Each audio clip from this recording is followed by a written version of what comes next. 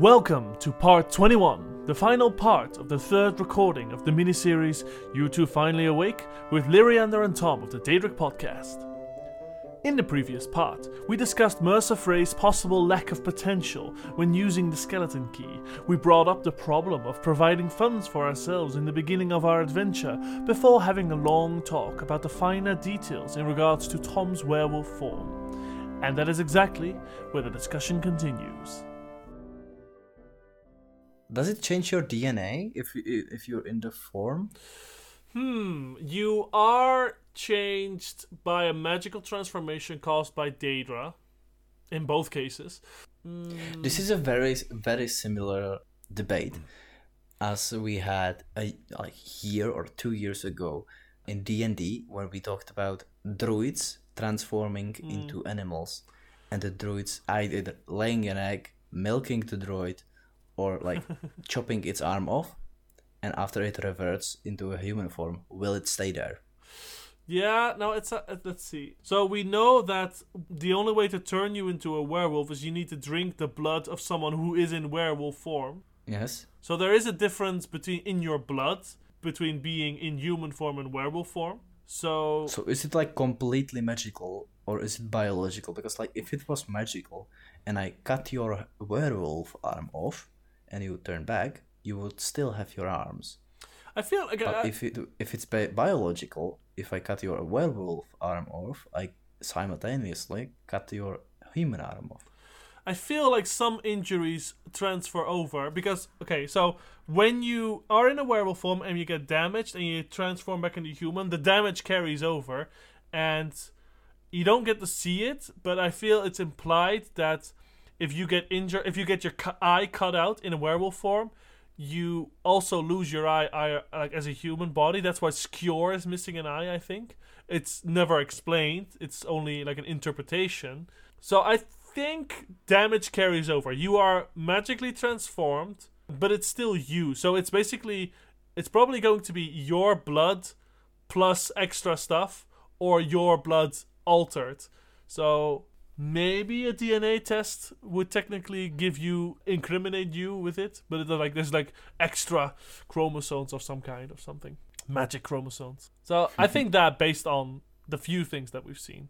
That's cool.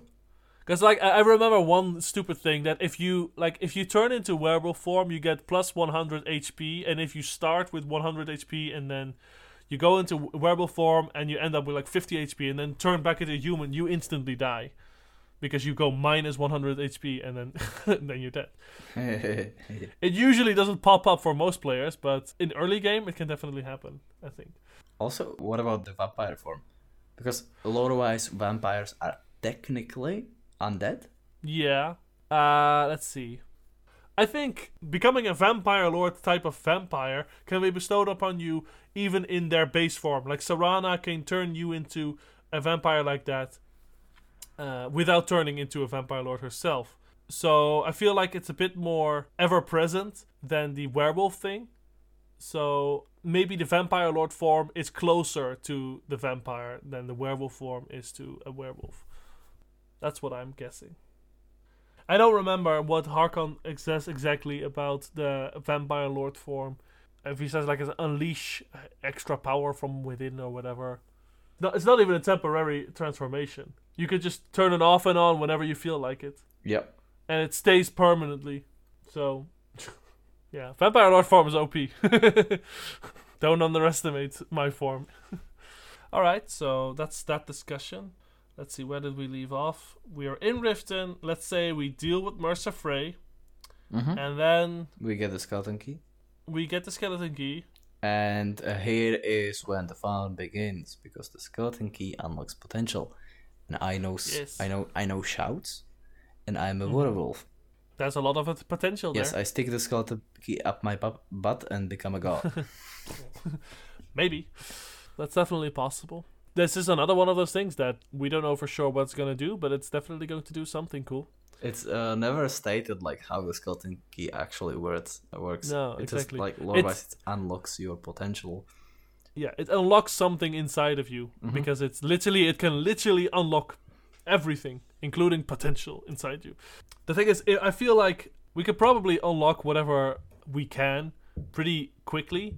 And then after that, we no longer have that much use for the skeleton key, so we can just return it to the Twilight Sepulchre, or whatever it's called. Mm-hmm.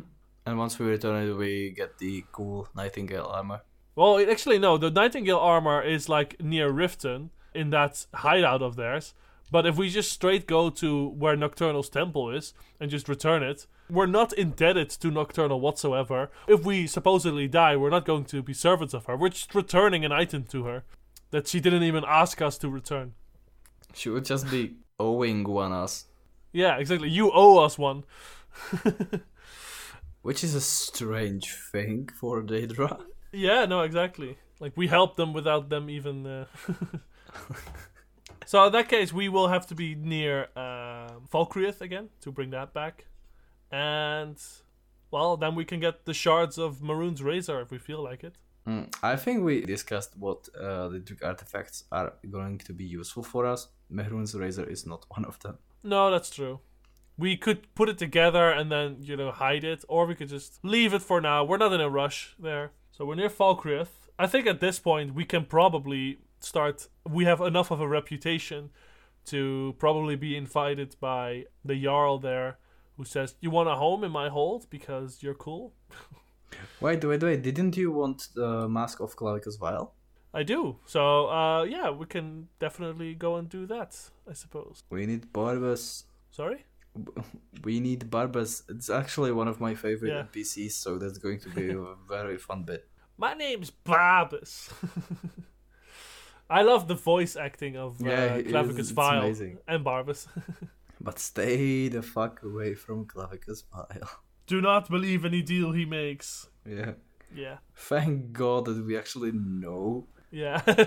The thing is that he might know we know, and he might turn into Barbas and trick us. I don't know. I don't think he has any...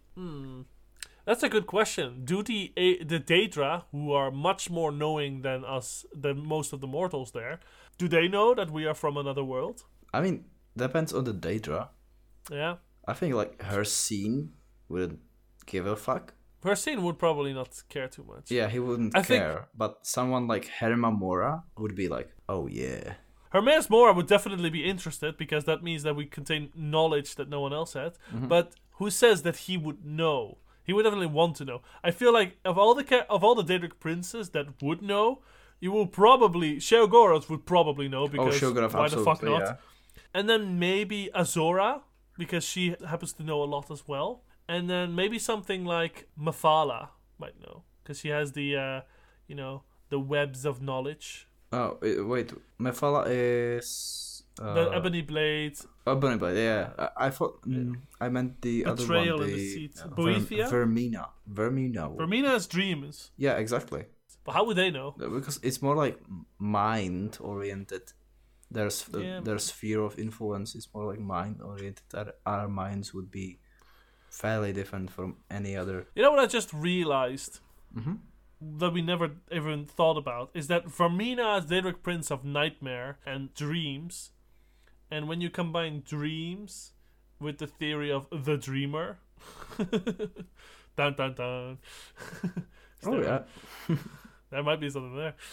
Anyway, so Clavicus Vile time. And do you want to end the recording there, or I want to continue a little longer? I'm actually really tired, so okay. I think you actually can even hear it on me.